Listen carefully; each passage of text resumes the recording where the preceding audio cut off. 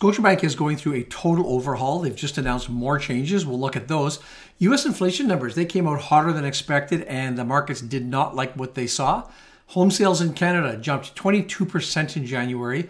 Shares of Lyft are up sharply this morning, and Boeing had a tough January as airplane deliveries fell sharply. Today is Wednesday, February 14th, 2024. Happy Valentine's Day to everybody. Let's get started with today's news. When Scott Thomson took over as the head honcho at Scotiabank in February of last year, he promised he'd be making changes. No doubt he's been delivering on that promise. The most recent shakeup comes with the bank's head of global banking and markets, Jake Lawrence. He'll be leaving the company and he'll be joining Power Group of Canada. Now, Lawrence was with the bank for more than 20 years.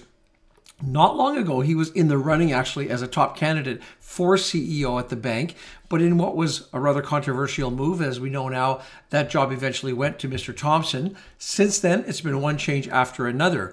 Now, as part of the transition, Lawrence will be staying on as a strategic advisor to work with the bank, and then he will be leaving and joining Power Corp on March the 18th. So I guess he wants to have St. Paddy's Day where he is now, then make the big change after that. His title there will be Executive Vice President and Chief Financial Officer, and he takes over at Power from Gregory Tretiak. Now, I mentioned that CEO Thomson, he said he wanted to shake things up. And if we look back now, there's been so many changes recently.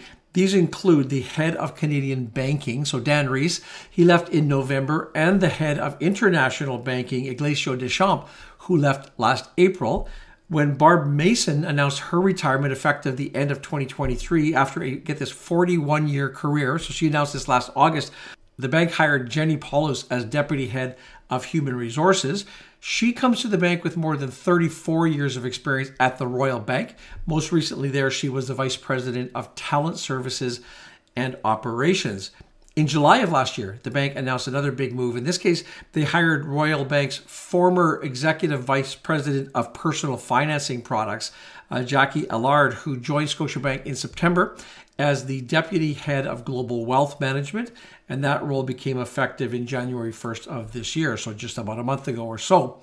For the last 20 years or so, Scotiabank has been an underperformer when you compare them with its peers.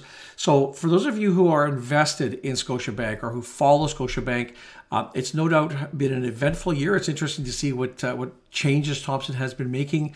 I guess the big question that remains here is whether all of these changes are going to be able to pull the bank out of the doldrums, and we'll see if that will be successful. If you have any doubt that the stock market rally that we've seen over the past number of months is fragile, well, now you have your answer. The annual inflation rate for the U.S. came in at 3.1% in January. That's actually down from the 3.4% we saw in December. But even though that's good news, the numbers came in higher than what the markets had forecasted at 2.9%. Certainly, the stock market did not like what they saw. On the news, and we saw this in the North American stock markets yesterday, they all took a big hit. The TSX suffered its worst day now in 17 months. It was down 482 points. That's 2.3%. The Dow dropped 525 points, or 1.4%. S&P was down 1.4%, and the NASDAQ lost around 1.8%. So the clear takeaway from this action was that the unexpected inflation number, remember, came in above consensus. The U.S. Fed really has little urgency now to cut rates, and the pricing is now implying that the first rate cut that the Feds will make is going to come in June, and that's pushed back from March, what we saw very recently. As of this morning, the markets are pricing in a 90% odds that the Fed won't cut in March. There's a 61% that they're going to hold tight in May as well, and then a 54% chance that the first cut of 25 basis points will come at the June 12th meeting. That said, I can assure you that these odds are going to be changing. They do all the time. Every little new piece of information that comes out between now and then will affect those numbers as well. When we look at the CPI and we compare it to December, the CPI edged up 0.3%. That's the most in 4 months. And again, it's above the forecast of 0.2%. The annual core inflation held steady at 3.9%, and that compares to expectations that it would slow to 3.7%. The first home savings account, which was launched in 2023, it has been a massive hit amongst Canadians who are looking to save for their first down payment. Well, thanks to our sponsors, Q-Trade Direct Investing, we've got you covered. You can sign up for an FHSA with them today. You're going to receive a $50 bonus just for getting started. It really is as simple as that. As a quick reminder for those who aren't familiar, the FHSA, you're getting the benefits of a TFSA plus an RRSP combined into one account. You get the tax-deductible contributions and tax-free withdrawals when you put your money towards your first eligible home. If you are in the market for purchasing that elusive home in the next few years, like so many Canadians are, the FHSA is certainly something worth looking into. And with Qtrade, they make it so darn easy to get started, it's just a breeze. Their platform makes it extremely easy to open a new account and manage your investments from anywhere. Of course, once you've got your accounts opened, you can gain access to their amazing suite of offerings.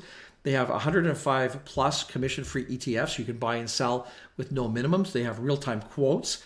They have in-depth portfolio analytics tools, stock screeners, Morningstar and Desjardins analyst report. They have watch lists, award-winning customer service, and so much more. With over 20 years of operating experience, there's a reason that the platform is trusted by over 100,000 self-directed investors across the country. Sign up for an FHSA today with Qtrade. There's a link in the description box below. Terms and conditions do apply. There's no doubt that an issue with traditional investment learning is that there's just so much you have to learn to bring yourself up to speed. A lot of people become overwhelmed with that experience. That's one of the main objectives that we set out at our Investing Academy, and that is to provide our students with proven investment approaches, but at the same time make the experience fun and remove that intimidation factor as much as possible.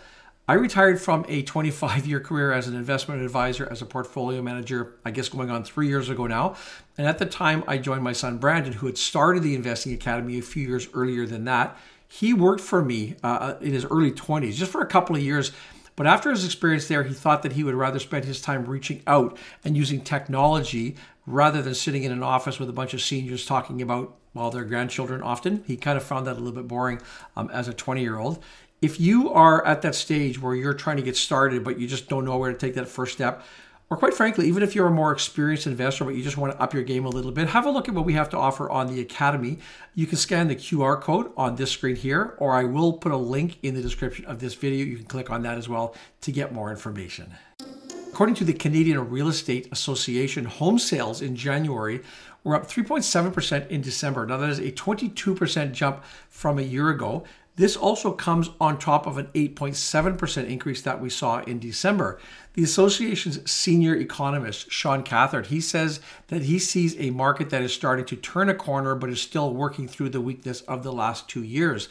One of the major reasons that we've seen this jump so strongly now is it can sort of look back to January of last year when the market saw its worst start in almost 2 decades. So we're starting with that lower base, and now, of course, we're seeing these more impressive numbers. If we drill down into the provinces, Ontario led the way last month with a 6.9% gain. BC came in second with a 4.5% gain. I think the real test here is going to be when we look at the numbers from March and out from that point, because we're moving through right now is typically the weakest months of the year. So once we get back into the actual sales season, we're going to be able to get a better read on things. When it comes to prices now, we talked about home sales. And when it comes to prices, Ontario saw a 3.8% decline in the most recent reporting, and BC did see a gain, but only 1%. So that's really slowed down from recent months. When we crunch all the numbers here, the national average home price was up 7.6% from January a year ago. That now comes in at $659,395. It has been a heck of a day today for shares of Lyft, the ride-sharing company. Shares were up 60% when the company said that it was forecasting a 500 basis point, so that's about 5% expansion of its adjusted earnings margin for 2024. Obviously, the market's like that.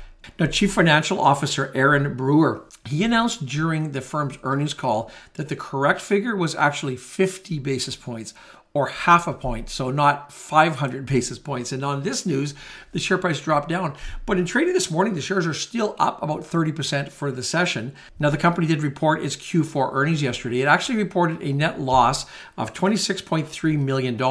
That is down from a loss a year earlier of $588 million, and analysts were expecting a loss of $69.2 million. So the markets did like that Revenue from the quarter was $1.22 billion, up from $1.18 billion a year earlier. That matched expectations of $1.22 billion. Now, Lyft says that it had 22.4 million active riders during the quarter. That's up 10% a year ago. Rides were up 26% to 191 million. Gross bookings came in at $3.72 billion. That compares with $3.19 billion in the 2022 quarter. For additional guidance, the company also says it now expects its Q1 gross bookings. They're going to come in between $3.5 billion and $3.6 billion. The troubles at Boeing are continuing as the company faced another setback in January. It saw a 29% year-over-year decline in deliveries. And this, of course, comes amidst all of the ongoing pressure that it's feeling these days, especially from its recent mid-air cable panel blowout that occurred in one of its 737 MAX 9 aircrafts. So in January, Boeing reported delivering only 27 airplanes, and that compares with 67 that it had in December. Specifically, deliveries of the 737 MAX, this airplane in question here, it's also one of its most profitable airlines. It dropped to 25 planes, and that's down from the 35 MAXs that were delivered back in January a year ago. Now, for comparison, Boeing delivered over 40 MAXs in each of November and December of this past year. So that's a significant slowdown. They also announced that they actually sold only 3 aircraft in January, and that's now the lowest sales total since 2019. Now, Boeing CEO Dave Calhoun, he said during an earnings call in January on the 31st that the company is not prepared to set aircraft delivery targets for 2024. That's something a lot of people are interested in. But instead, they're going to stay focused on addressing these safety standard issues and meeting the regulatory requirements to ensure that each aircraft they deliver is safe. I mean, that's a pretty good objective there. He said, we will focus on every next airplane and ensuring we meet all of the standards that we have, all of the standards that our regulator has and that our customers demand. Now, when you put these numbers in perspective, they actually pale quite significantly in comparison with the backlog that the company currently has. As of January 31st, the total backlog is 5,599 airplanes. I am here with this report every Monday, every Wednesday. I will put a link here for our Pulse newsletter. We publish that every weekend, and I encourage you to sign up for that and be kept up to date every weekend. I'll also put a link for our Investing Academy here. As always, thanks for watching this video. Look forward to seeing you next time.